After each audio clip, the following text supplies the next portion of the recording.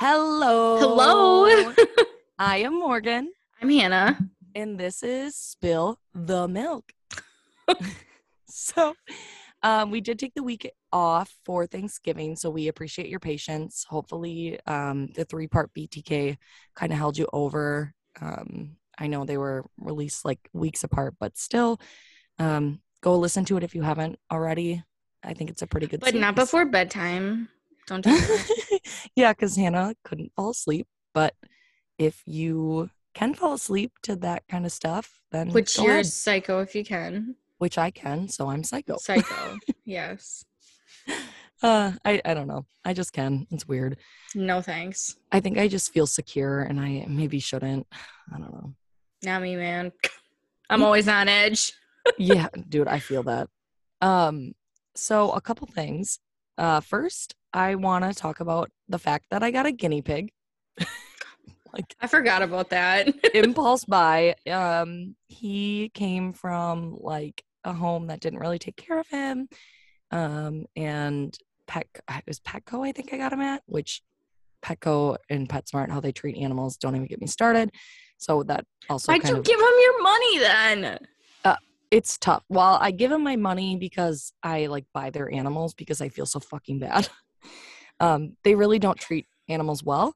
But anyways, so there was this guinea pig and they were like $30 for the cage and everything. And I'm like, okay, what the fuck? Anyways, long story short, didn't treat him well. Someone just dropped him off that day. Bought him. He's 3 years old. His name's Melvin. He's doing really well. He's actually getting kind of sassy. I think he's realizing he's spoiled here. Because he wakes me up in the morning now. He like did this fucking scream this morning. It was like, Ooh, is it like the gopher video where it's standing on the Dude, rock? kind of. Yes. It was like, it wasn't that bad. That's my favorite video. It was high pitched though. And I was like, what the hell? And then I finally like cut up some apples and gave it to him and he was fine. I was like, you were learning too fast. Dude, you spoil everything that comes into your care. Yeah. And you let them walk all over you. I know. It's bad. Pepe just really like is. bites the ever living shit out of you. Bella is the boss. Bella is. Actually, I told her last night. Oh, actually, it was this morning when I was like kind of dicking off because I woke up early. Dicking off. Yeah. I'm pretty sure it's dicking around. Whatever. We were dicking off, dicking around. But we were laying in bed and she was laying on top of me and I said, I just want you to know you are a princess, but I'm the queen. God, don't tell her that. I said, but I'm the queen. Oh my God. I call her princess all the time. I'm going to be sick. But anyways, yes, that did happen since then. So, and I wanted to talk about that parade. Oh, I don't want to talk about that. That's so fucking sad. I know, but it happened in Wisconsin, so I think we need to.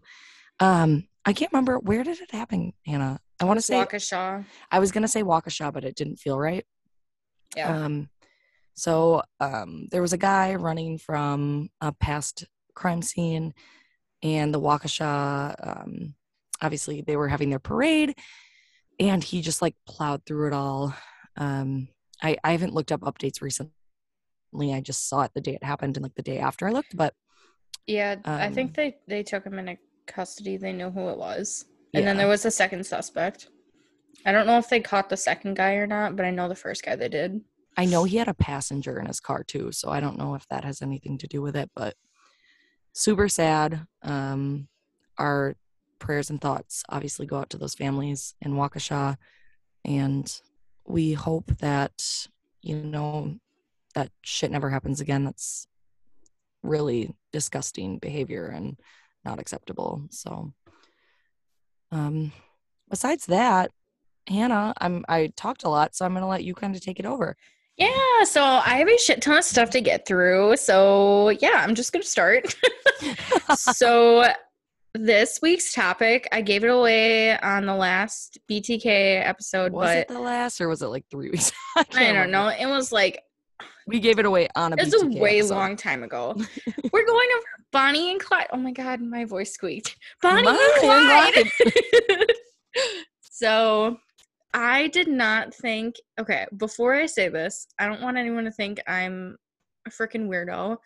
I did not think I was going to be so fascinated by them. they're really interesting, like, people as people. Not so much, like, obviously people died and that's not cool. But, like, them as people, they went through some shit. And I didn't know a lot of that. And I learned so much. I am so interested in this topic, and I did not think I was going to be this interested. Which maybe we feel bad for them when they're going through shit, but when they're killing people, they can fuck off. Yeah. No, I'm not saying, like, that is okay for them to kill Yeah. people. No, I agree. But, like, I don't know. I just find them so fascinating, like, all the random shit they were doing. Because it's not like, I don't know. I'll get into it. But, like, it's not like that was their goal to go kill people. But, like, Okay. it happened, so still not cool. But, like, well, let's hear it. Yeah. Okay, anyways, intro to the 1930s, which is when this is taking place. So there were all kinds of rebels like John Dillinger, Jesse James, Billy the Kid. We'll go over more of those people in like separate episodes.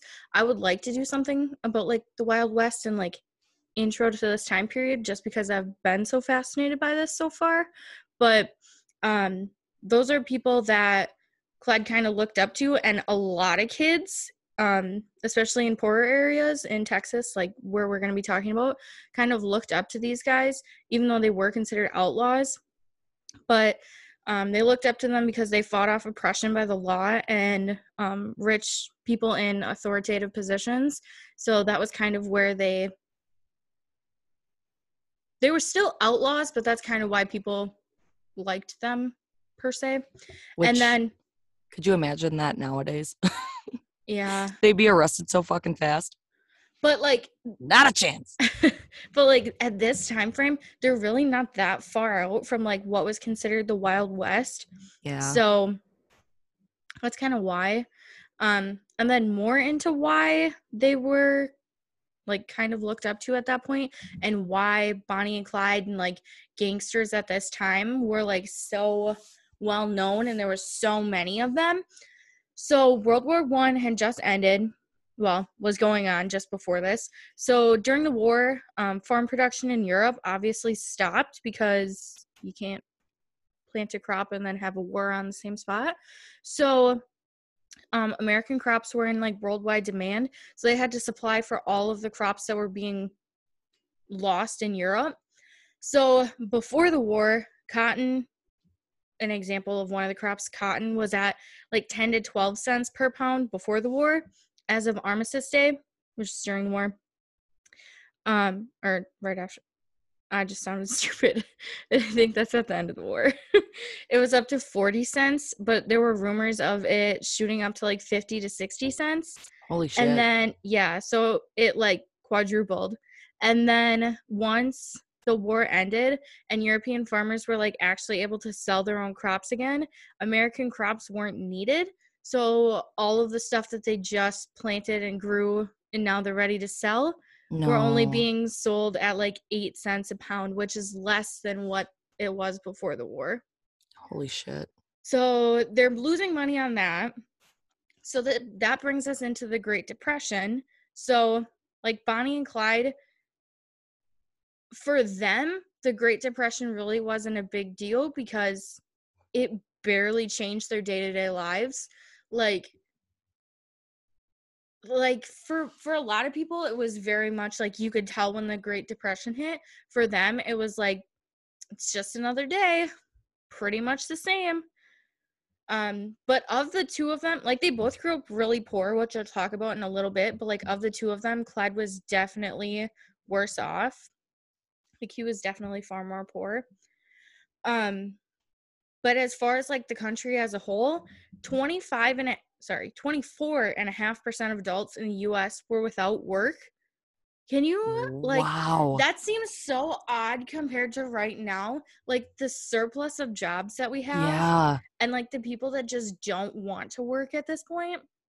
So like right now in 2021, if you don't have a job, it's almost like you don't want a job because you don't want it. Yeah, there's so many jobs available.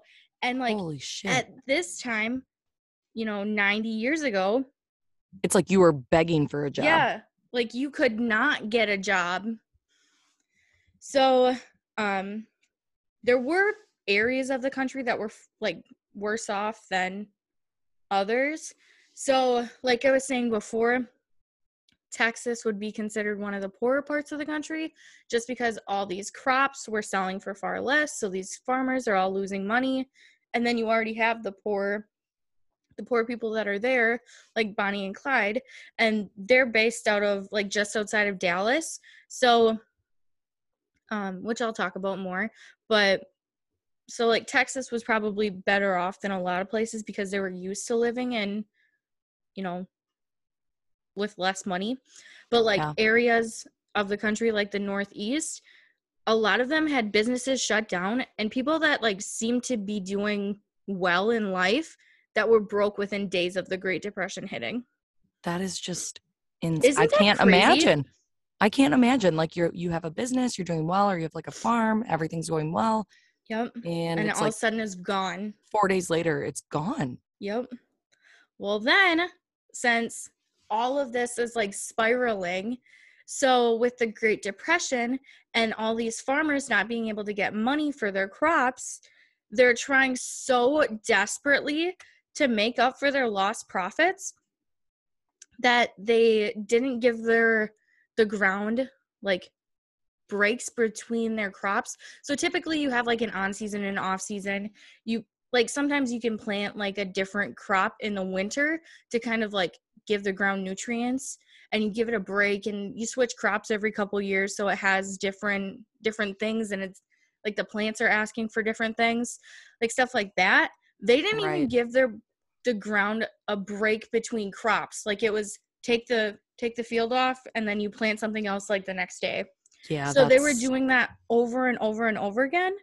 So all of the ground in, what is it? Like the Great Plains. That's what I'm looking for. They lost like all their moisture and like all of the nutrients in the ground. So all that ground was so dry. And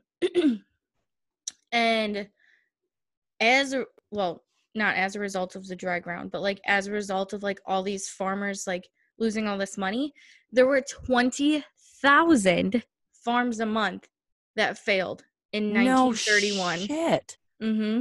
Oh my, I can't even imagine. Yeah.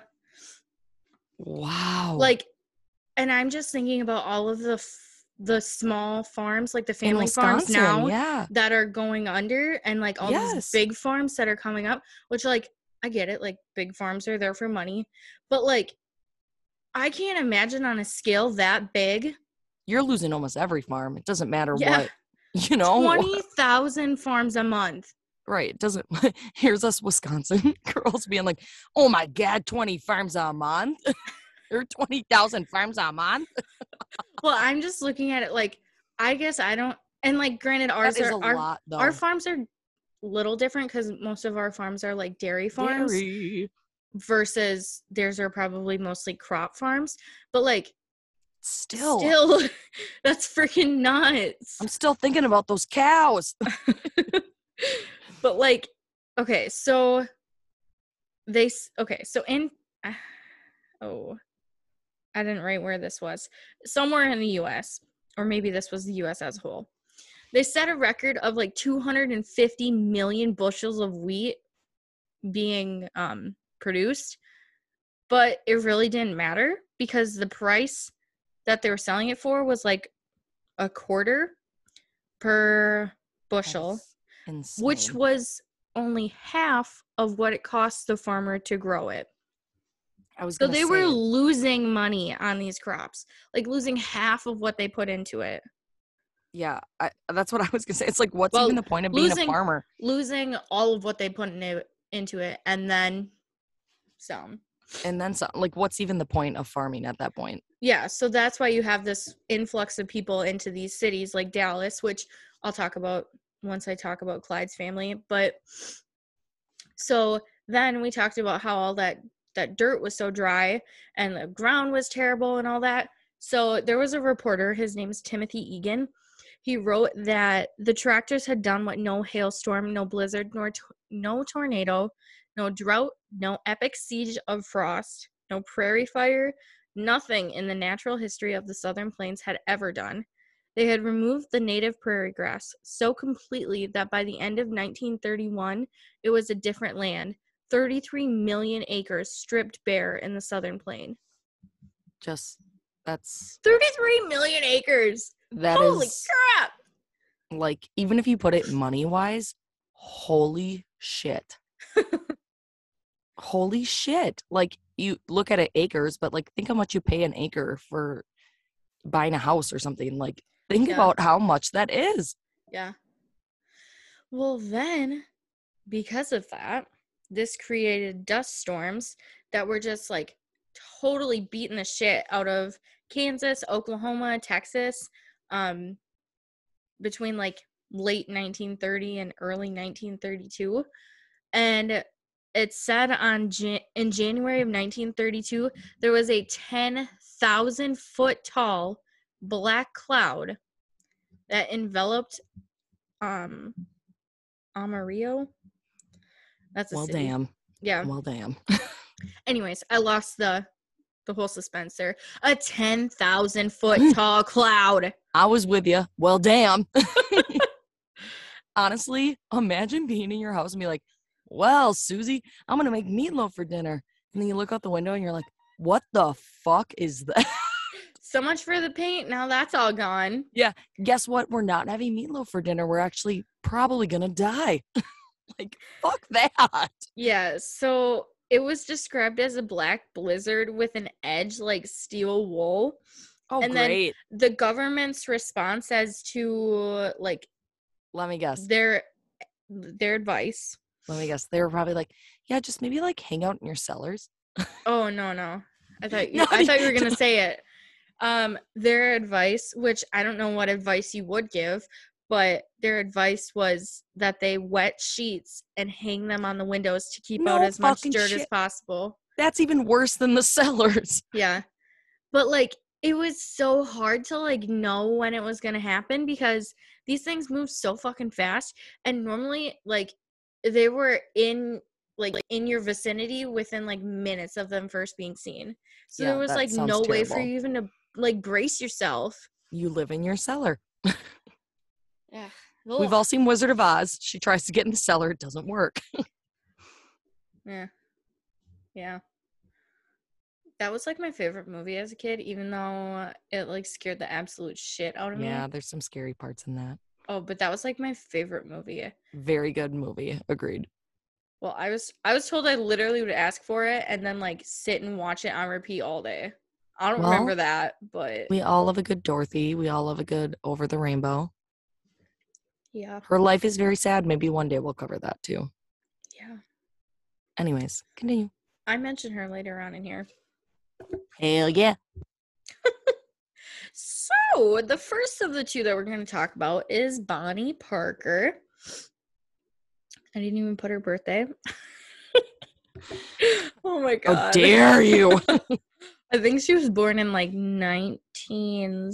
At this point, 10? does she deserve a birthday? Yes, I Perhaps think so. not. So, well, I think so. We'll talk about it after. Okay, I think she was born in like 1920. I can look it up for later. But she grew up in Cement City, which was like a subdivision. It wasn't a suburb. It was not. It was a poor subsection of Dallas. And for most of her young adult life, well, most of her life in general, she didn't grow up with a father really because he had died unexpectedly when she was like 4.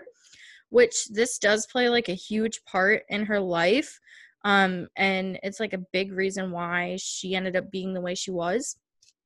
But like her dad in general played a huge part in her life. Even though he was only around till she was like 4. Her mother kind of makes me mad. So her mom insisted that she and their whole family, were better than the circumstances than like they were born into, which like, yes, that's a good thing. You are better than what you are given. But she went like way too far and told her kids they were superior to everyone in Dallas. And Damn, sounds like me when I'm drinking. for no reason. Just like, you are better. Exactly. No one asked questions. Hmm. So, Okay. I mean, part of the reason, like, I was kind of speculating this, but like, I also heard this on one of the podcasts too later on, that Bonnie's father was like a brick mason, so he had like a air quotes real job. I was gonna say that's a pretty good job. Yeah, versus like a lot of the men that lived in Cement City were Mm-hmm. farmers. So that could have been her mom saying like, "Oh, Danny has a real job, and these old fucks just sit around." Yeah, I could see that. Bitch. But she took it like way too fucking far, anyways. By the way, I looked up. I looked up Bonnie's birthday just because I was curious. She was born. Now was it 1910? Yes, October 1st, 1910. I was trying to do the math of like when she died. Yeah, you got it. She died on. They both died on my birthday. Like, stop! More no, kids. None of these people know my birthday. Alert. Nobody knows my birthday. Well, I'm gonna tell them. Oh shit! Well, sorry, it's my birthday. I was excited. That's okay. You have like 3 weeks to brace yourselves. I know, right? You'll forget. Oh, sorry. That was disgusting. Okay. Okay. So she definitely always wanted to be the center of attention. So she was like 3 years old. She was The asked mom or Bonnie? Bonnie. Okay. Well, kind of both of them, but Bonnie more so. Like, that's one of her very well-known characteristics, is that she definitely wanted to be the center of attention. Again, that plays a huge part in why she is the way she is. But when she was like 3, she was asked to sing in church with a couple other kids. And she got up in front of church and started singing the song, "He's a Devil in His Own Hometown." Mm-hmm. Instead of, the song they were going to sing in church. Mm-hmm. So, yeah, seems logical. Dramatic. Seems like a good old church song. But get this. Yeah. Hey, Mom, watch this. You like look at your parents. Oh, sorry. Go ahead. Oh, I would not. I was going to say, like, when you're like, try to impress your parents and you're like, hey, Mom, look at this. And you like do some fucking stupid cartwheel or something. I just imagine Bonnie be like, hey, Mom, watch this. And she sings some fucking devil song at church. Oh, your little hellion. Probably. So after that whole incident and probably many others, her father just couldn't bring himself to spank her or punish her at all because she's just too darn cute. Where the Okay. That's me and my pets. Yeah, exactly. They're going to be serial killers, Morgan. Oh, shit. Sometimes a little bit of discipline is good. That is, discipline means they love you within reason. Yeah, I do it. Morgan, I've seen your discipline. It's not. Yeah, it's loose threads. There's not much there. Yeah, I've seen her discipline over pets. Yeah, imagine if I had fucking kids. God, there's minimal. Yeah. Okay, so in this situation, family loyalty was strengthened by poverty, which there's huge differences. Okay, so that's kind of like one thing that's similar to the Barrows and the Parkers. Barrows are Clyde's family, obviously. But that's like one thing that's very similar for them is that their family was very close because of how poor they were. But like some of the huge differences, or one of them at least, is that like they were both like religious people, but the Barrows went to church because that's what Jesus wanted them to do. The Parkers went to church because that's what the best people did. AKA why Bonnie sang the devil song. Yeah. Attention. No ties. And attention. But everyone says that Bonnie was like not mean-spirited at all. But she did have some like weird things that red flags. So she liked fire because the flames were pretty. Okay, And I like get that though. Like you like a good that's bonfire. like arsonists. Okay, but I'm thinking like, okay, you like a bonfire. Like At a that age, 4-year-old saying they like flames. that doesn't weird me out because I think like you're curious at that age. Like, oh, that's really pretty. Like you like a bonfire or something like that. Sorry, cutting holes. Oh, I don't know about that one. Like I look at my nephew. He thinks fire's cool. I mean, he's Yeah, too. but if he's starting fires because they're cool. no. I didn't know she was starting the fires. God. That's what I'm saying. Oh, Where I do you thought think you she just just said. find a fire? I didn't know. I thought maybe like I don't know. They had fires back then. Fire stoves. I don't know. Well, anyways, so it could have just been that she walked by a fire, thought it was pretty, whatever. But like, I'm pretty sure she was like starting little fires. Anyways, then she got drunk off of her grandpa's wine stash when she was little, and she never got punished for that either. So pretty much she knew she could do whatever she wanted and no one would discipline her ever. But she was known to have a temper, no matter like how nice everyone thought she was. She was known to have a temper. She'd fight with boys and girls all the same. She really didn't give a shit. At least she wasn't discriminating against the boys and the girls. She just wanted to beat the shit out of everyone. Keep it even. Keep it even. I like it. But even as like a little girl, she always wanted to be someone's girlfriend. So that kind of also like foreshadow here. She always wanted to be with someone. She also desperately wanted to be an actress or a poet when she grew up. She wanted to be rich and famous and just be on the big screens at the theaters. So at 15, she had scraped up enough money to get her own glamour shot, which we would probably call like a headshot or like do like a photo shoot. So I want to get a glamour shot done, and I want it to be so cheesy. Anyways, sorry, I just love that. No, you're good. I'm all about that. Get your glamour shot, girl. I don't know. Part of me kind of like likes that she's so ambitious and like me too. Like everyone that has go get it. Literally everyone that talks about Bonnie throughout this whole thing just talks about how nice she is and how much they loved her. And it wasn't like she was like a sociopath where she was like manipulative or like conniving or anything like that.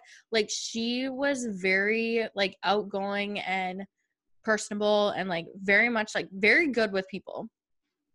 Very much you'll do anything for love is what I'm hearing. No. Oh, okay. No. Let's hear it. So, okay. One of her problems was that she couldn't, like, obviously scouts are not looking for, they're not looking for people in, like, the poor parts of West Dallas. So that wasn't really an option for her. But she did get one of her wishes at just before the age of 16. She got married to Roy Thornton. So she was 15 when she got married, which even at that time was like super weird and young for people to get married. Not a fan. You. Which I guess her mom wasn't really on the same page with that, like at first, but she would not shut the fuck up. So her mom was like, "Okay, literally just do it. Like I don't care." Yeah. When it's that bad that your kid won't shut up, you're just like, fine, get married at the age of 15. I know. I mean, granted, people were still getting married really young. Still. But, like, when I say, like, really young, I would think that's probably, like, 17, 18. At 15, I barely knew what the hell I was doing with my life. Yeah. God. If I was with the people I was with when I was 15. Yeah. That's a hard one for me to say. Oh, no. You know what I'm talking about. Not for me. Yeah, probably not for me either, but another story for another time. Probably not for this. Definitely not for this. So he was very handsome, he was well dressed, and he always had money for dates. She really didn't give a shit where the money came from, but okay, I'm digging this. It was definitely criminal activity. Well, I mean, always has money for dates. Let's go. Morgan. She didn't need to know. What I'm hearing is you are a Bonnie fan now. Kind of into her. Kind of like it. My God. Well, this is where I'm like, oh yeah, I get this. Just kidding. So she got a tattoo with 2 red hearts connecting by arrows with their names high up on the inner part of her thigh. Ooh. I feel like that's the one thing you never should do is get a tattoo with somebody's name on it. Oh, just you wait. Okay, great. So I would never ever do that, obviously, but like I know how bad an inner thigh tattoo hurts. And then imagining how far up it was, just, oh my God. Like my tattoos go up pretty far on my inner thigh, and I still have space. I'm disgusted by that, so. And tattoos are like super taboo, especially for like a pretty little girl. Yeah. Well, she's still young at this point, isn't she? Yeah, she's 16. Yeah, that's fucked up. But hey, to each their own. She's happy. Maybe. Whatever. Well, I think she was, but so at least at that point in their relationship. So she tried like moving out, and they like got an apartment and did all that stuff, but she missed her mother so much. She like always needed to be by her, like by her mother. That possibly could have been because she was like her only living parent, so she like feared that she would lose her like unexpectedly, just like she did her dad. But I don't know if that's a valid reason. Like she was like very much like needed to be by her mom all the time. Then again, she was very young, so maybe she didn't know like yeah, that's true too. what she was signing up for. I don't know. You never know. Well, they ended up moving back in with Emma, so I can't imagine getting married and then moving back in with my parents. That's a hard no for me. Right. I mean, I'd get it if it was like financial and you needed to for a little bit, but yes, but I love my parents to death. Absolutely love my parents. Could not live with them again. Really? I could. I could not. But I would need like to know I had the freedom I have now. I could not. I love my parents. I love my siblings. I don't think I could live with them ever again. I could do it. I just need to like even when my sister like stays with me for the weekend, I'm like, please shut the fuck up. Danny, I love you. You know, I get that. No, but I've typed this wrong. Oops. Bonnie always wanted children. So that was another thing, that she was really, really good with kids. And she was always like, everywhere they stayed, like throughout their whole crime spree and everything, she very much was like always wanted to play with kids and like be around the families and stuff like that. Like she was good with people, and not because she wanted anything or like that. Like she just genuinely loved children. But it was said by her mother and one of Clyde's sisters after they had died that Bonnie had like some gynecological, like some problems, and she had this medical procedure done, and then she was not able to conceive, so she really couldn't ever have the kids that she really always wanted. Like which is sad. That's like really one of the only things she ever wanted in life. That's sad too, because I think of like medical treatments back then. I'm sure it wasn't like, I almost wonder if it was like preventable. Like she could have had the surgery nowadays and been fine, kind of thing. Yeah. You know, I don't know. And then I wonder how much that played a part in her, like psychologically.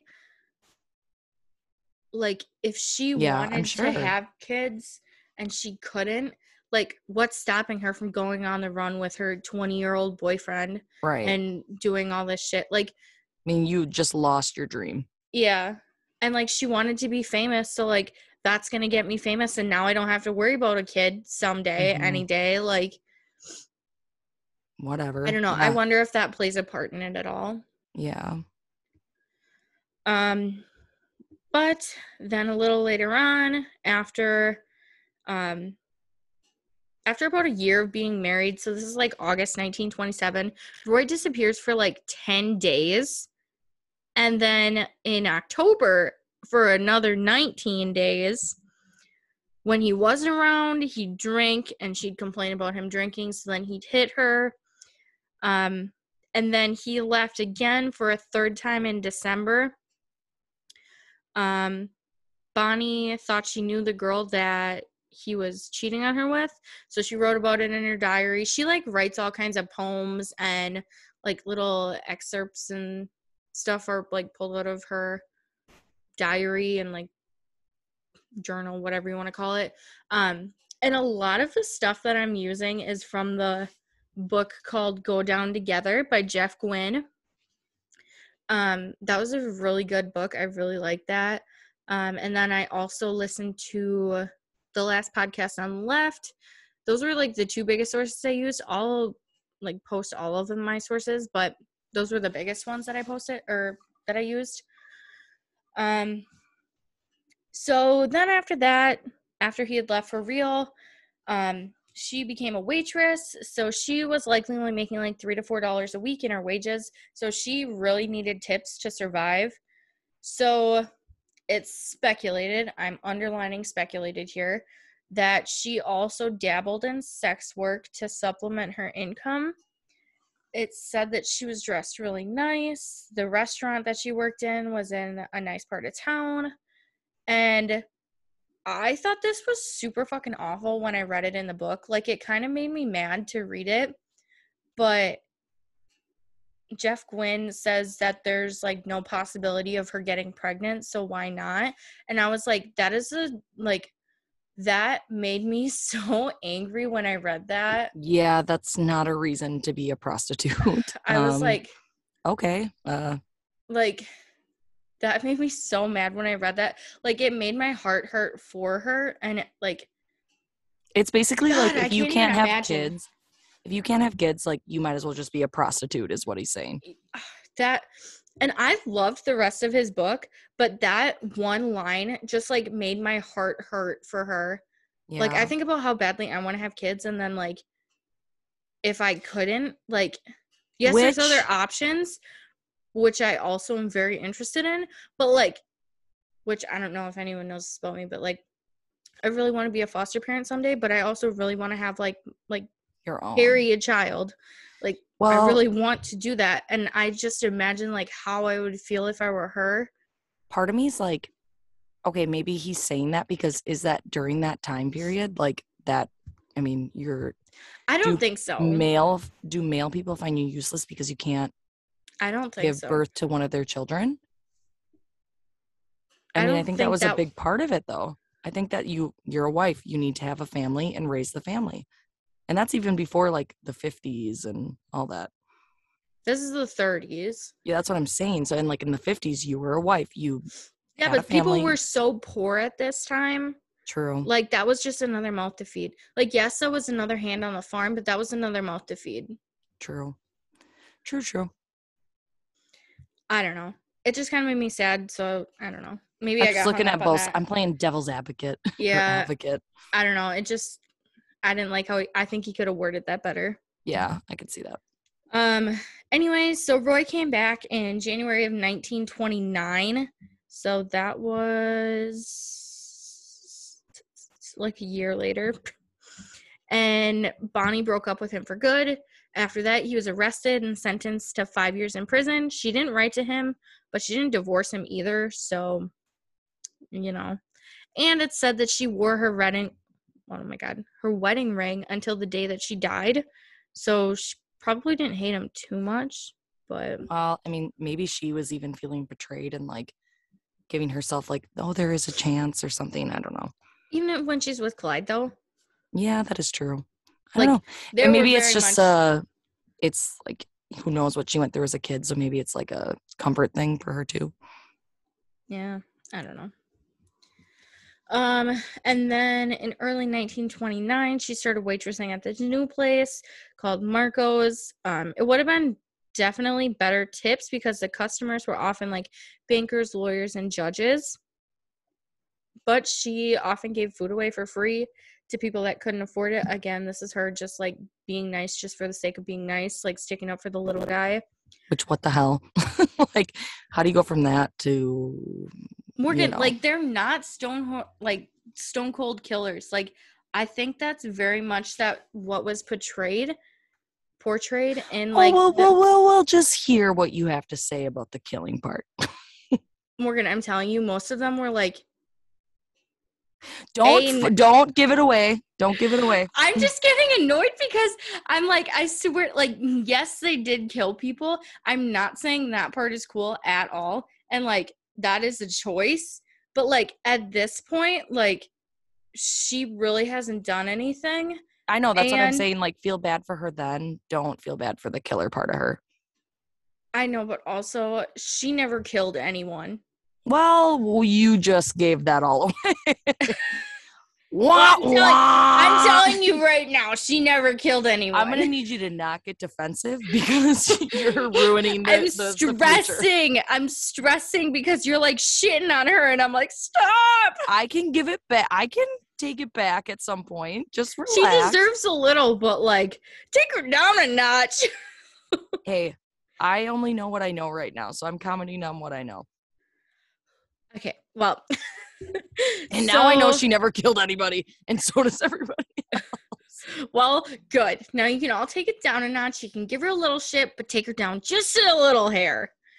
Okay. I feel like I'm drunk and I didn't even drink anything. I'm like slurring. Okay. Anyways, so she gave food away for free to people that couldn't afford it, so they threatened to fire her like 5 times, but she was so good at her job, they just like didn't fire her ever because she was really personable. She's a good waitress. Everyone got along with her. And then when the Depression hit, that restaurant closed and she was out of a job. And then skip to early January of 1930. Bonnie's brother gets married. She went to a party that they had, and the brother of the bride brought along a friend who caught her eye. Bum, bum. Okay, now we're going to talk about Clyde. I'm surprised you didn't say anything. Anyways. I'm scared too. I feel like I honestly didn't know she didn't kill anybody, so that like totally took her down a couple notches for me. Because they didn't just go in like guns a-blazing. I know nothing about this, so like I'm looking at this as someone who knows nothing about this, and that was like, oh. Morgan's like, maybe I better sit down. Maybe no, I'm kind of upset that you said that. Well, what are you gonna do? You said it. Now tell me about Clyde. Okay, so Clyde's birthday was noted incorrectly when he was born. So we're off to a good start. His mother told authorities that he was born in 1909, but she wrote in like her family Bible that he was born March 24th of 1910, which probably would have been correct because that probably would have been where she kept like all of her information.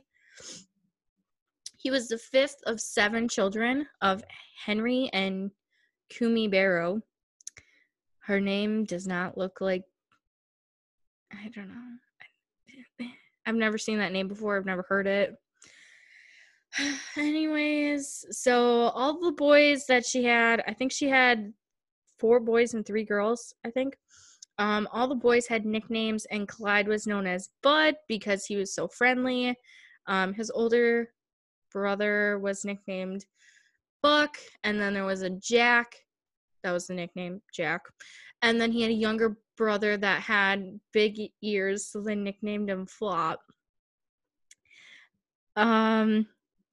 Kumi made all of her children attend school as much as possible, and then obviously what they could outside of work, but even more importantly than school to her was their faith. So that was definitely a huge part of their lives. So the Barrows were very, very poor, but according to Kumi and the church, that meant that God loved them more than the rich people. This gave the obvious implication from the church that poor people were good and rich people were bad. So that's what all the Barrow children went by. That's an interesting like mindset. And that's what their mom taught. That's what the church taught. That was very much the mindset in that area. It's very opposite of each other. Like one thinks they're better than everyone, doesn't matter, and the other's like, well, you're poor, you're better. Like, it's very weird. Well, I mean, they're both kind of in the same mindset. Like, we are better than the rich people, but they're just for very different reasons. Yeah. So oddly enough, at this time, Kumi was the parent that did the hitting in the family, not Henry. So, like, Henry was a farmer, so he was out in the field all the time, and Kumi did more of, like, the discipline and, like, took care of the children. She did a lot more with her kids. That doesn't mean Henry was a bad dad by, like, any means, but she was just more of the firm hand there. Again, I think that's, like, kind of normal for that time. Well, not normal, know. but I think dad was, even what I was reading and, like, everything I've listened to, the dad was still, like, the discipline figure. I'm only thinking, like, okay, here's my thought. It's Great Depression. Like, the dad's probably working a shit ton, which puts the mom kind of in a, because women, obviously, like, for a long time, women shouldn't work in that mindset. So that's my only thought with that. This is kind of where it starts to change, though. Like, women start like, work. Women need to work because we don't have money. Well, I mean, obviously World War II is where it gets really big, so that's quite a ways after this. But, like, this is kind of where they need as much money as possible. And there's jobs that women can do, like hairdressers and teachers and, like, things like that. Well, they can do anything. And there's Morgan's little feminist spiel. They can be CEOs of Google. Oh my God. Moving that on. Wasn't around. Moving on. It's like the local newspaper. Sorry. Are you done? Yeah, I'm done. Oh my God. Okay. So despite that, all 7 children really did have close relationships with their mom throughout their lives. They knew that she loved them despite, like, her whipping or hitting or whatever, and her being so stern. Like, they knew that she loved them and did that from, like, a place of love to, like, make them better people. Not that it really worked for some of them, but yeah. But for the most part, the children were all fairly well behaved growing up until Buck and Clyde started stealing. But before this, no, sorry, I'm getting ahead of myself. So Buck and Clyde started stealing. That's kind of when they start getting, like, kind of naughty, but not, like, anything crazy. So Buck quit school after 3rd grade, which that was still odd for the time. I think they said most kids went to school until, like, 8th grade at this point. So Henry, their dad, was illiterate. Like, he could not read at all. And Buck was almost as bad as his dad was, as far as, like, education-wise. But although Clyde really didn't like school any more than Buck did, he still stayed, and he went to school. I think they said he went to school until he was, like, 16. But he actually really enjoyed going to church, which made his mom really happy. A little bit more about, like, Clyde and things that he liked and didn't like. Clyde loved being in charge. Even as kids, when they played games, he wanted to be the one in charge of picking who played who, and he always said no back talk. Like, I'm in charge, you can't tell me what to do, and don't give me sass. And he almost always, like, his siblings and, like, his friends that grew up with him said that he always chose to be an outlaw, like Jesse James or Billy the Kid, and very much he had the mindset, like, he wanted to be a rebel who stood up for themselves and died doing so. So even as a kid, that was kind of in his mind, that's what he wanted. I wonder if that's, like, anything to do, like, he couldn't be a rebel at home, so he kind of, like, you know, when you're at play, you're like, I'm the rebel. Well, I mean, this bleeds into his real life real quick. And kind of like I said earlier, almost all of the poor kids in that area had that same mindset. Like, they looked up to those guys because they stuck up for the little guys. Right. So it's like your superhero. Except they're actually bad guys. Except they're bad guys, but you know what I mean. It's their superhero. So Clyde liked handling guns, but he didn't really like shooting animals. So he liked more like target practice and things like that. Whereas his brother liked hunting, not because he liked killing things, but because he liked outdoorsy stuff like hunting and fishing. So that was more of what Buck was into. So that's where Clyde and Buck kind of differed. They also differed in the fact that they had a totally different type of temper. So Clyde remembered literally every insult, and he would hold a grudge like no fucking other. He didn't act on it right away, but it said that forgiveness was not part of his character. He tried to avoid fights, and then when he felt there was really no other option, that's when he would like go batshit. That's interesting. Like that he would hold a grudge, but he tries to avoid fights. I don't know why. That's very interesting to me. Like, I feel like I can see that though. It's like you don't like confrontation. But like, yeah, you're gonna hold a grudge forever. I remember everything, but that doesn't mean I'm gonna go beat the shit out of someone. Yeah, that is true. I remember everyone that pisses me off. True. I guess I don't know. Maybe I'm different because like someone crosses me, I'm like, okay, first of all, we're gonna talk about this. See, it depends what it is, but most of the time I'm like, okay, fuck you, I'm done with that. I'm done with you. Yeah, I'm very opposite. And then if you come back around, like that's when I'm gonna be like, okay, listen here. I may not like beat the shit out of you, but I'm gonna confront you on it. That's see, I avoid confrontation. I don't mind confrontation. It's kind of fun sometimes. You're scary. Yeah, I'm not always the best when you're arguing with me. No, you're freaking scary. Yeah, I could see that. I'm sorry, but like you said it. Let's fucking say it to my face. That doesn't mean you have to attack me. I'm not going to attack anybody, but I'm going to like verbally be like, what the fuck? You know? Anyways, there's our difference in personality yet again. Oh, look, another one. Another one. DJ Khaled. You. And we're back. So, if he lost a fight, he'd wait for the right moment and attack again. Isn't that fucking scary? Okay, I wouldn't do that. So that makes me feel good. That is scary though, because like you would just kind of like look around for him, I guess. If you knew that about him, you'd just be like, I don't think he was gonna walk up and like shoot you. He'd be like, but still, like, dude, what the fuck? He's after you, man. He's gonna get you. Don't like that. No.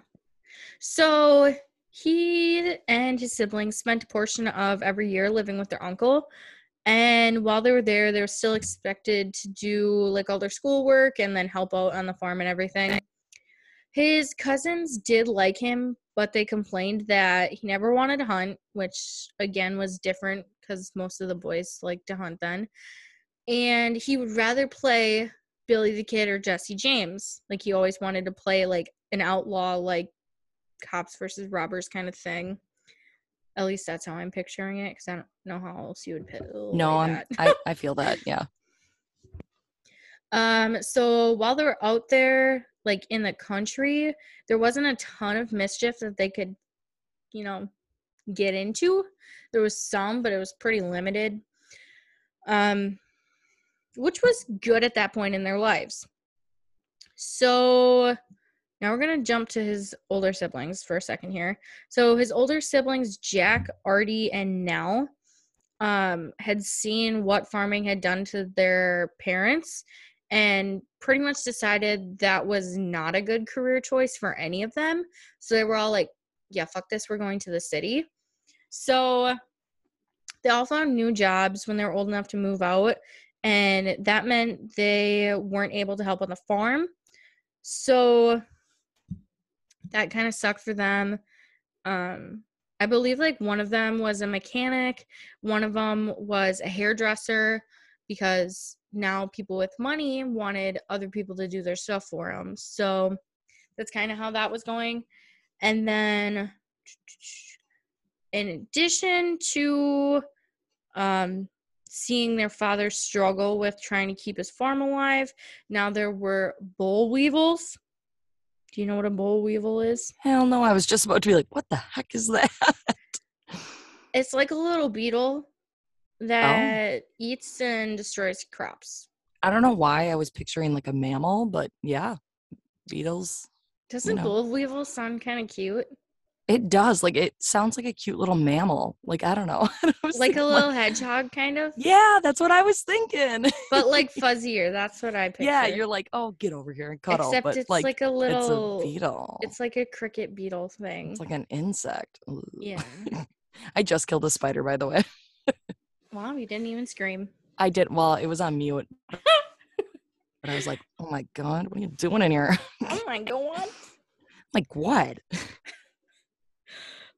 Okay. So they, as in Henry and Kumi, knew that they wouldn't be able to take care of their land on their own, even if the cotton prices came back up and the boll weevils went away, because they were overworked and undernourished. So they knew that was not happening. So now their primary care was survival. So pretty much they up and moved to Dallas in 1922. So Clyde would have been 12. His younger brother Flop was 9. And his younger sister Marie was 4. I meant to say this before. Sorry. No, you're good. Flop is like the cutest nickname I've ever heard. I know, right? And it's I meant to he say had it big before, ears. but oh my God. Isn't that adorable? I love that. Little flop. Little cutie pie. I want to pinch his cheeks. Oh my gosh. Anyways. So, okay. So now I'm going to talk about Dallas for just a second here, just so we kind of know where, what they kind of resent, because they grow to resent the city of Dallas. So Dallas was intentionally made to be a nice city, and the leaders of the city wanted it to be better than any city in Texas and the U.S. So this is a quote from that book that I was talking about, the Go Down Together. It says, major rail lines intersected in Dallas, making it the state hub of travel and trade. Downtown Dallas had its first skyscraper in 1907 and was home of one of the nation's 12 Federal Reserve banks. Banking was Dallas's religion and capitalism was its creed. I can absolutely understand their family hating that. Yeah. Because the banks are what, at that point, the banks are like what everyone hated. Well, right. Like you were saying. Anyone that had money in there, like all those people that thought they were okay, it was because they had invested and they had put money in the bank that they couldn't get to, and now all of a sudden it's gone. Versus people like the Barrows, they barely had enough money to get by, let alone put any spare cash they had into a bank. Well, right. And like you were saying, like his mom raised them to think poor people were good and rich people were bad. Good. The rich people are bad. So you're living there and you're like, oh, you have a skyscraper? Really? Like, yeah, like who the fuck where are you getting the money for that? And like, okay. Yeah. That's unfortunate. So the overall goal was to build a city that rivaled San Francisco, or even, these made me laugh, Athens or Paris as a cultural mecca. Oh, come on. I know, right? Yeah, well, it's because you look at the city now and you're like, wow, that's as good as Athens. I've never been to Dallas, so I can't talk shit at all. I've barely been in to their Texas. Airport. I think I've been in their airport, and I want to say, I know I've been in the airport. Not impressive, brah. Morgan, an airport's always shitty. Well, I've been to some good airports. Minneapolis has a pretty good one, so I don't know. I mean, you're trying to impress me and flying through. I don't know. Moving on. Where was I? They didn't want to be thought of as another Texas town, which, I mean, I get it. But also, be proud of where you're from. Come on. We're from Wisconsin, and we love it. Yeah. Morgan's like, fuck no. No, I do fit into Wisconsin. I'm a little more bougie, and I'm like, I love it. Yeah, I'm the bougier side of Wisconsin. I don't mean to be, but maybe I do. I don't know. And someone from like a big city would come here and be like, I'm sorry, what? I know. I'd be like, look at my nice apartment. They're like, this is like my fucking closet, man. Yeah, I know, right? I'd be like, wow, Oh my God. And we're like, where's the fucking ranch, eh? You got any milk in the fridge? Yeah, right. Got a cheese cupboard in there? Oh my or God, I what? was just going to ask if they could pass me a cheese stick. Everyone has to have a cheese cupboard with cheese sticks, cheese slices, shredded cheese. It's got to have it all. You got to have like 15 different kinds of cheeses or it's Right. not real. I mean, honestly, how are you to please every guest that comes over if you don't have a variety of cheese? I probably have like 4 different kinds of I cheese know, in my right? fridge right now. I go to the store and I'm like, I know I got cheese already, but might as well get some more. I could freeze it, use it later. Oh my God. It's so Wisconsin. I just love I can freeze it. I feel like 'Cause you that's a very Midwest thing. You can freeze cheese. Don't let them fool you. I follow this girl on Instagram. Okay, I'm almost done with this side story.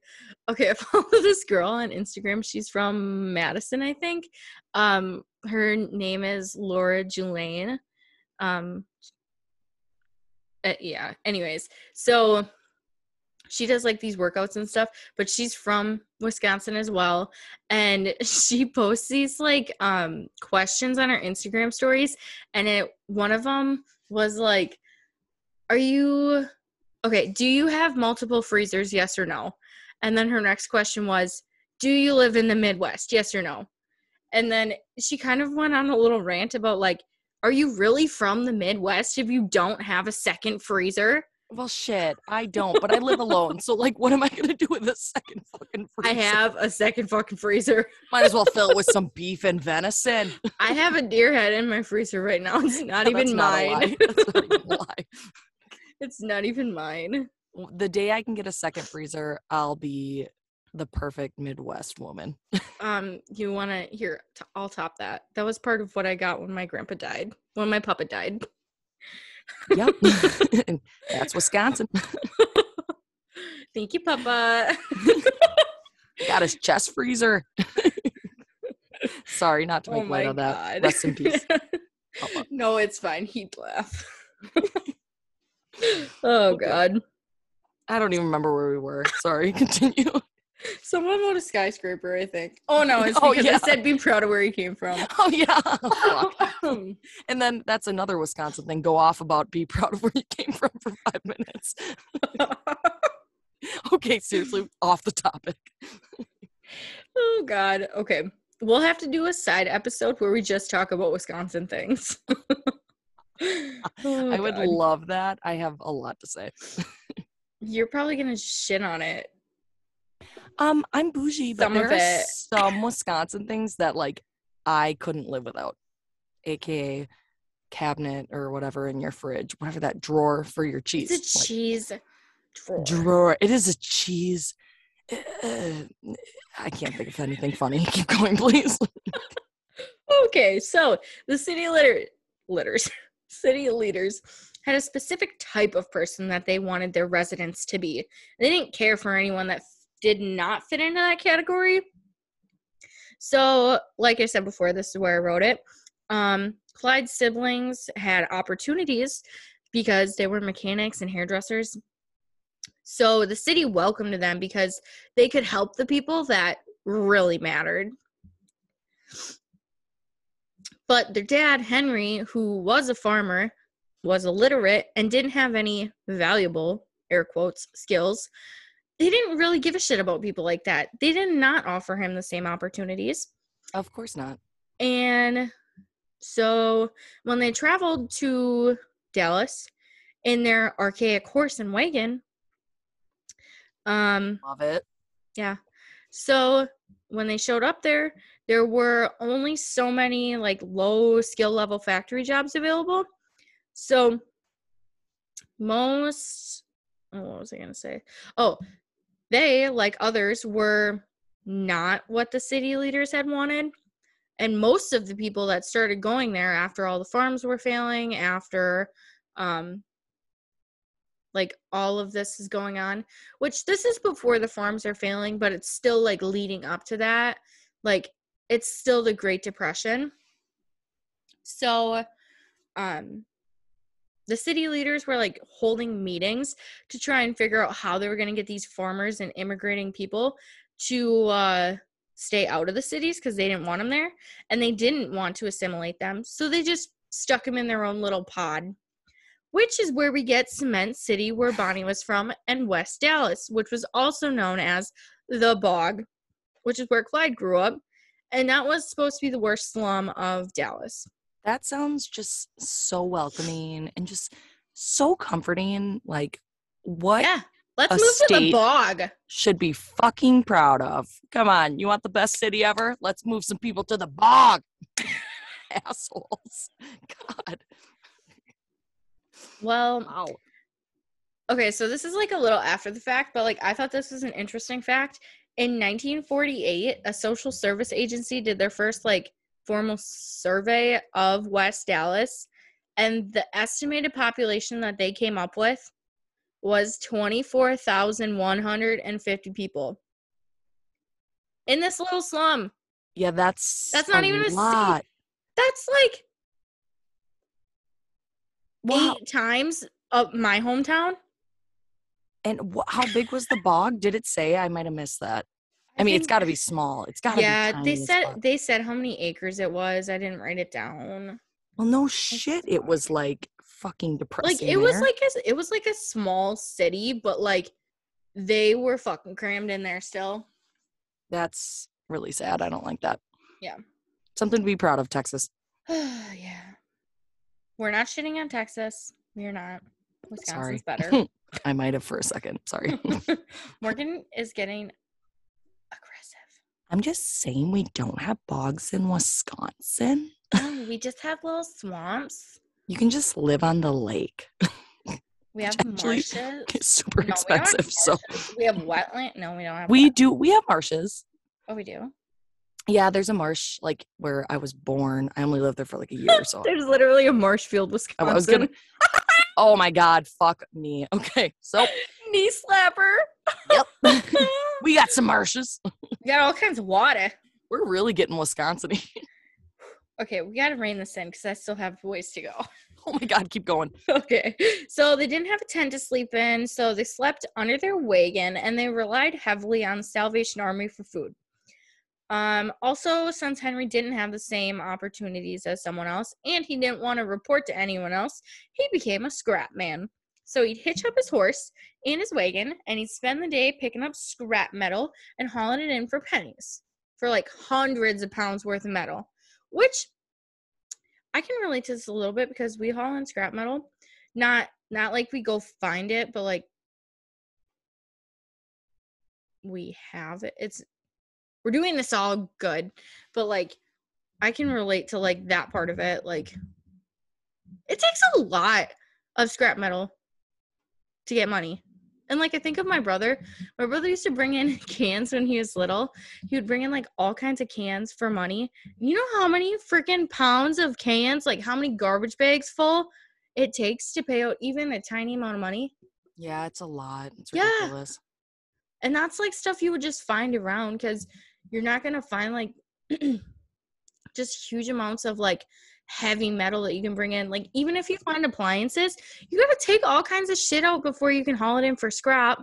Quite honestly, it's a good like side job. It's not a full-time job. So I can see where you're going. Yeah, like even if you find like a fridge on the side of the road, you got to call all kinds of shit out before you can bring that in because they don't want any of that stuff with the Freon and all that. Right. Anyways, so they were eventually, like after a long time, one of the only families to actually build a house in West Dallas, but that was out of like the scraps that Henry had saved. So Clyde started spending more time in West Dallas. This is a different thing, but he started spending more time in West Dallas when his father and Marie became so ill. No, this was in Dallas, not West Dallas. I'm sorry. His dad and his sister got so ill that they ended up in a charity hospital with what they said was either malaria or yellow fever.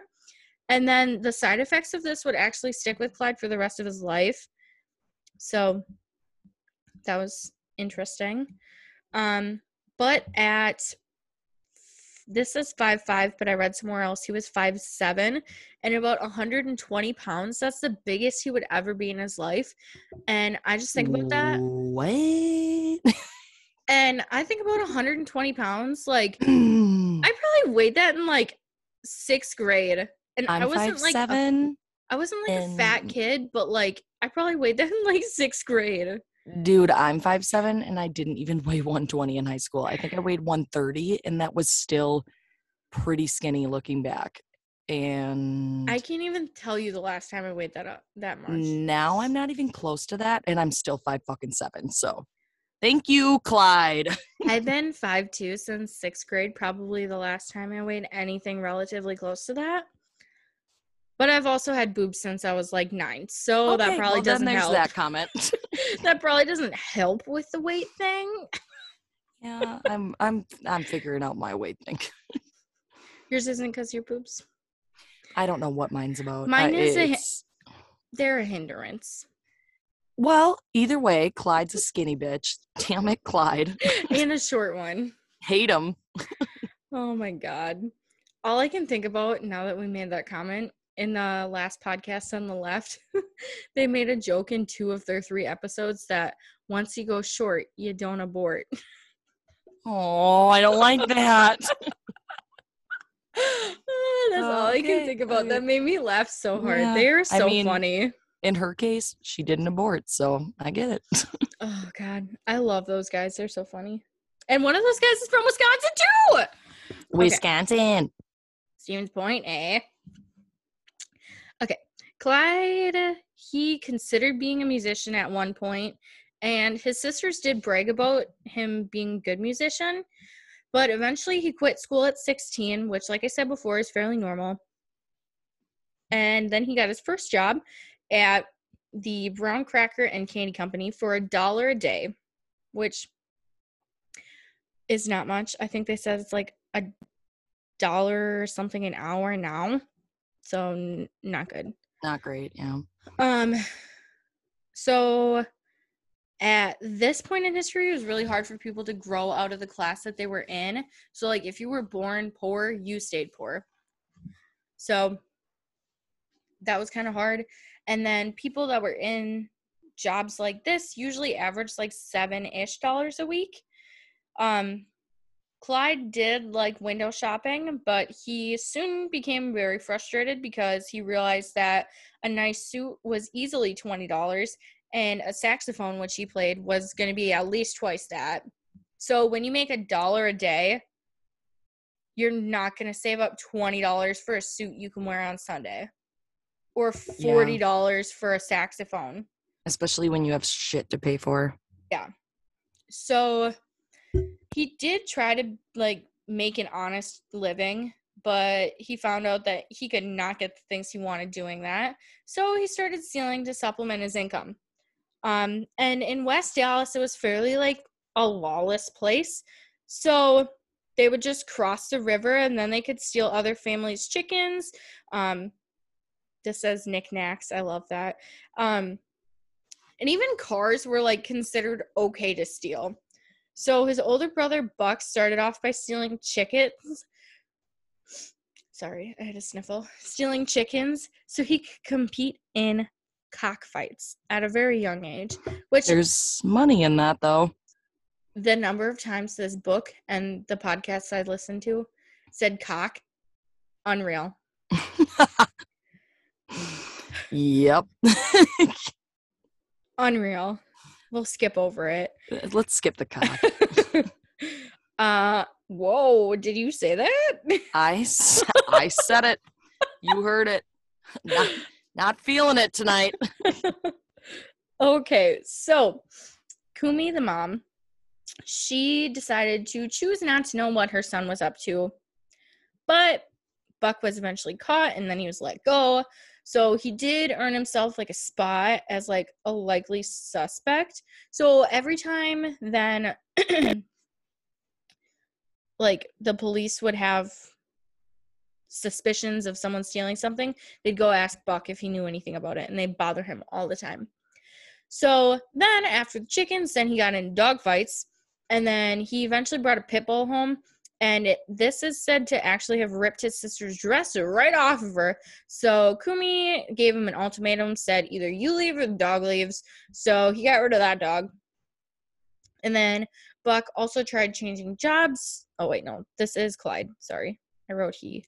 Clyde tried changing jobs to get more money. So he went from the Braun Cracker Company at $1 a day to Procter & Gamble's 30 cents per hour. I know Morgan's going to say something, so I'm just going to keep going. I hate Procter & Gamble. He also tried to enlist in the Navy, but they told him he was too sickly to join because he was too small. Isn't that so? God, I can't imagine. I can't even imagine someone You're saying, too scrawny. you're too tiny. You're And I'd too be like, small. We don't want you. and I'd say, what the fuck are you looking at? Not me, sir. You got the wrong chart. God damn, I'm sorry. Keep going. What the fuck? Okay. That was, you know. So before he got turned away, he kind of made a little bit of a premature decision here, and he got a tattoo. And this made me laugh so hard. He got the letters USN tattooed on his arm. But like I said, they told him he was too sickly to join, so that sucks because that's permanent. Because the tattoo was going to help. Yeah. Yikes. Well, then he eventually got some more tattoos because he got his girlfriend's initials EBW, and then another girlfriend's name Anne, and then another girlfriend's name Grace, all below that. So I'm just imagining how gaudy this tattoo must have looked. I'm sorry, but that is the number one rule of tattoos. You don't tattoo someone's fucking name on you. I have a whole leg sleeve, and I would never, ever, ever consider putting someone's name on my body. Do that. Unless it's your child, which is, even then, put something else on there. Even then, I cannot. I'm not going to forget your kid's name.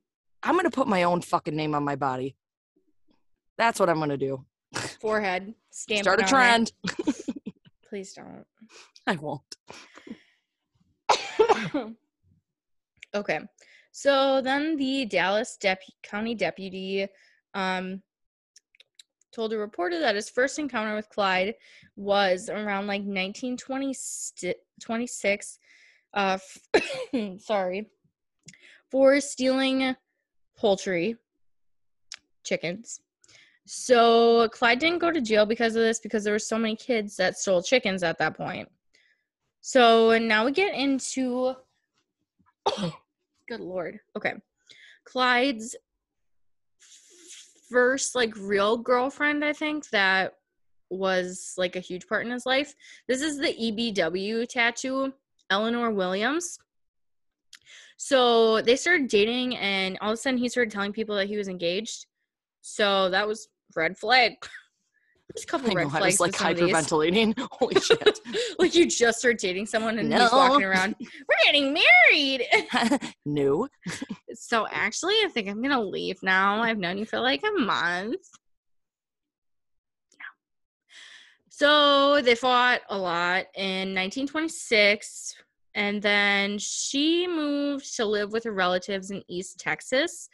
He actually rented a car and invited her mom to drive with him so he could go apologize. But he didn't tell the rental agency that he was going out of town, so they filed a complaint. And then on December 3rd, Clyde was arrested by Dallas police for car theft. But he wasn't charged since the car was returned. And then from there, Clyde persuaded Eleanor to elope. I know, odd. I was waiting for a response. But then Kumi said that they were away several days when the girl got suspicious that Clyde really didn't intend to marry her. And she came home, and Clyde showed up a few days later. That was the end of those two. Probably super glad he got that tattoo, though, right? Yeah, no kidding. Totally worth it. Yeah, I'm glad I spent that money. Right. So 3 weeks later, Clyde and Buck were arrested for stealing a truckload of turkeys to be sold for the holidays. Interesting. Techies. Fitting. Yeah, Thanksgiving, man. Anyways, Buck took full responsibility when they were caught. But now Clyde was in the same spot that Buck was in, where every time something happened, they went and took him in and got him to answer all these questions. I don't know what I was trying to say there. But not only did he not make good money, but now he got picked up at work, so he really couldn't keep a job. But now we're shifting here. I'm sorry. I feel like I'm jumping all over the place, but there's so much information. So, 1908, Henry Ford makes history. He says that his cars will be so low in price that no man making a good salary will be unable to own one. So we have the 1909 Model T Ford. 11,000 of those were sold, and they went for $825 a piece. Then, by 1915, there were 2.5 million cars on the road, and many car owners left their keys in their car, and even if they didn't, it was so easy to hotwire at that time that car theft became like a huge thing. So this gave Clyde the opportunity to steal and sell cars. So now this becomes like his next new job. So cars stolen in North Texas were often driven to Oklahoma, where they'd be repainted and then they'd sell them for like $100. So Clyde was picked up for this on February 22nd of 1928 in Fort Worth, but they couldn't really hold him because they didn't have much, and he was released, and this gave him the idea that the law could not touch him. So then on August 18th, since he was all big-headed, in San Antonio, he was arrested for trying door handles on multiple cars. Like, the cops literally watched him go from car to car looking for one that was open. And then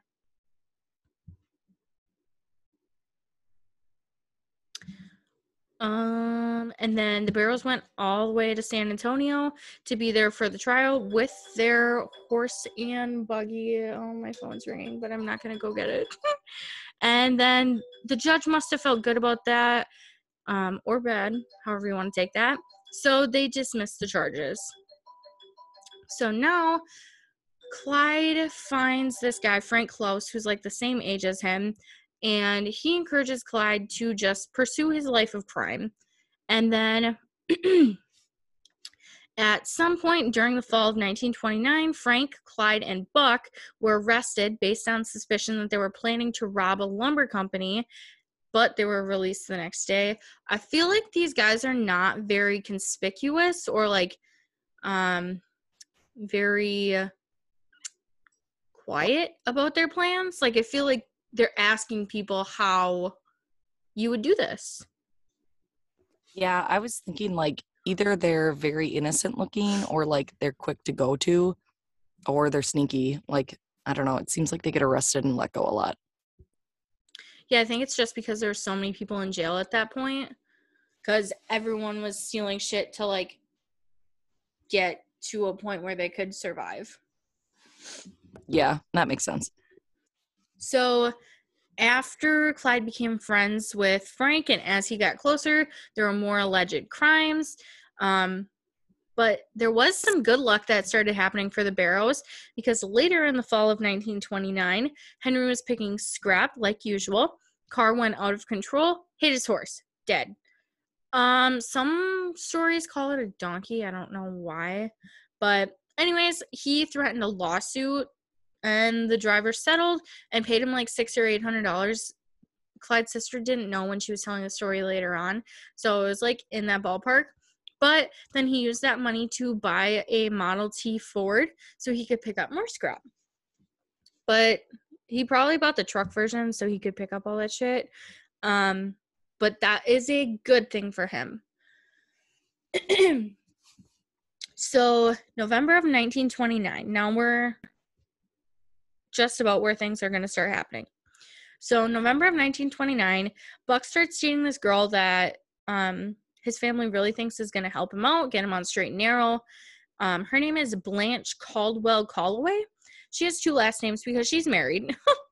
She is the daughter of a preacher, and she's currently hiding from from her current husband. Yeah, that sounds like a really helpful person. But Kumi insisted that she was exactly what Buck needed, which she kind of seems like she is, other than those 2 facts, which actually that's just one fact. The preacher's daughter thing doesn't really hurt anything. No, that's probably better. Anyways, so, and her husband probably could have been a major asshole, so maybe she did need to hide for him. Maybe, you never know. But so they ended up being together, and immediately they gave each other nicknames. Do you want to guess? No. Blanche was baby, and Buck was daddy. Ewy. Big over here. Yes and no. I just did a baby gig. Not happy. So the Barrel Boys bragged that you never break the law until you're caught. That was a quote. I said caught really weird.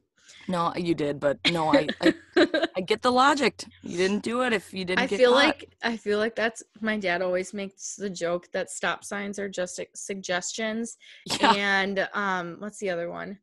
My dad always jokes about stupid shit like that. Makes sense though. It's easier to ask for forgiveness than it is to ask for permission. Exactly. I like it. Sounds like Bonnie and Clyde.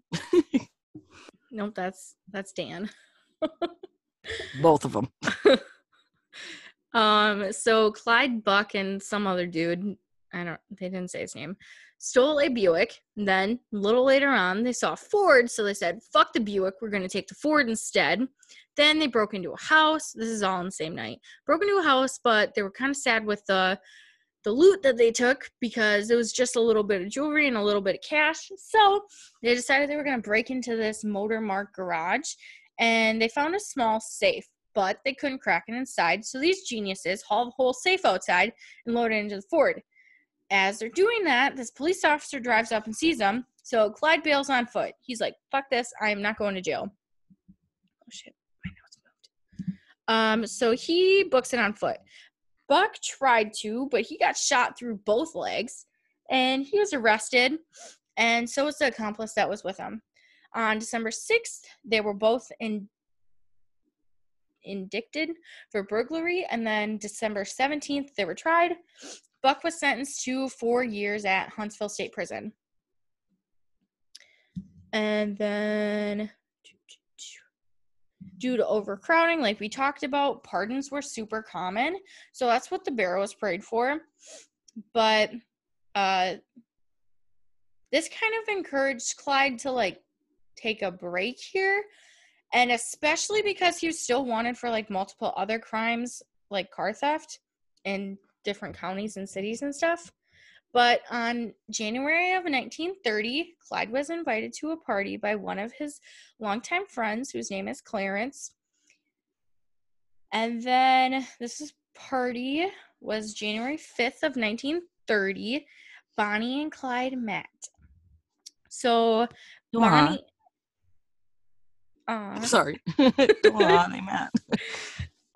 Bonnie always responded to a man who acted like he was in charge, which later, in one of the other podcasts that I listened to, I think this one was like, it was either criminal couples or female criminals.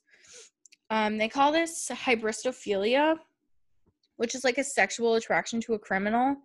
And then at first she starts off as passive. There's like no action in the crimes whatsoever. But then she moves to aggressive where she's taking some part in the crimes. So we'll talk about that more on the next episode. But just know that's probably something that she possibly had. And then this is also known as Bonnie and Clyde syndrome. So that is like named after them. Wow. So Bonnie was well-dressed and clingy, which is just what Clyde wanted. And both were poorer than shit, so they had something to talk about. And Bonnie's 4'11" stature complimented Clyde at just 5'7". She's tinier than hell. Yeah. Holy hell. I'm like kind of looking at pictures of her. She's really pretty. She's teeny tiny, yeah. Hmm. And they're both like relatively attractive people. I was going to, like, they're not bad looking. Mm-hmm. Which is part of the glamour of all of it, which we'll talk about next time. Yeah. But to wrap this up, in February, Clyde went to Bonnie's house one night to let her know that he'd be leaving town for a bit the next morning. And she made it really obvious how she really did not want him to go. So she went on and on and on until her mom suggested that he just spend the night. Not in her bed, but like in their house. Right. So he slept on the couch, which made it really easy for him to get picked up by the police the next morning when they came looking for him. Bum bum. That's where I'm pausing. Oh shit. Well, at least we know they met, and then now we know the police are after Clyde. So Clyde's getting picked up. Clyde's getting picked up, and he's going away. Clyde. Clyde. You just said you didn't like him. I don't understand why you. I don't understand why you like Clyde, but you don't like Bonnie. I don't like Clyde. You've Bonnie. been so nice to Clyde this whole time. Well, I'm just, you gave me a bombshell halfway through, and now I don't know what to trust. You want to know another dagger? No, please. Save it for our fans.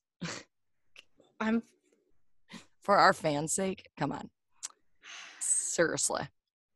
I feel like this is a well-known one. No, we're not. We'll talk about it later. Come on. Fine. I'll leave it. Good. We left it on a cliffhanger. So what happens to Bonnie and Clyde now that Clyde's getting picked up? So we'll find out in part 2. Ooh. It's like a cow.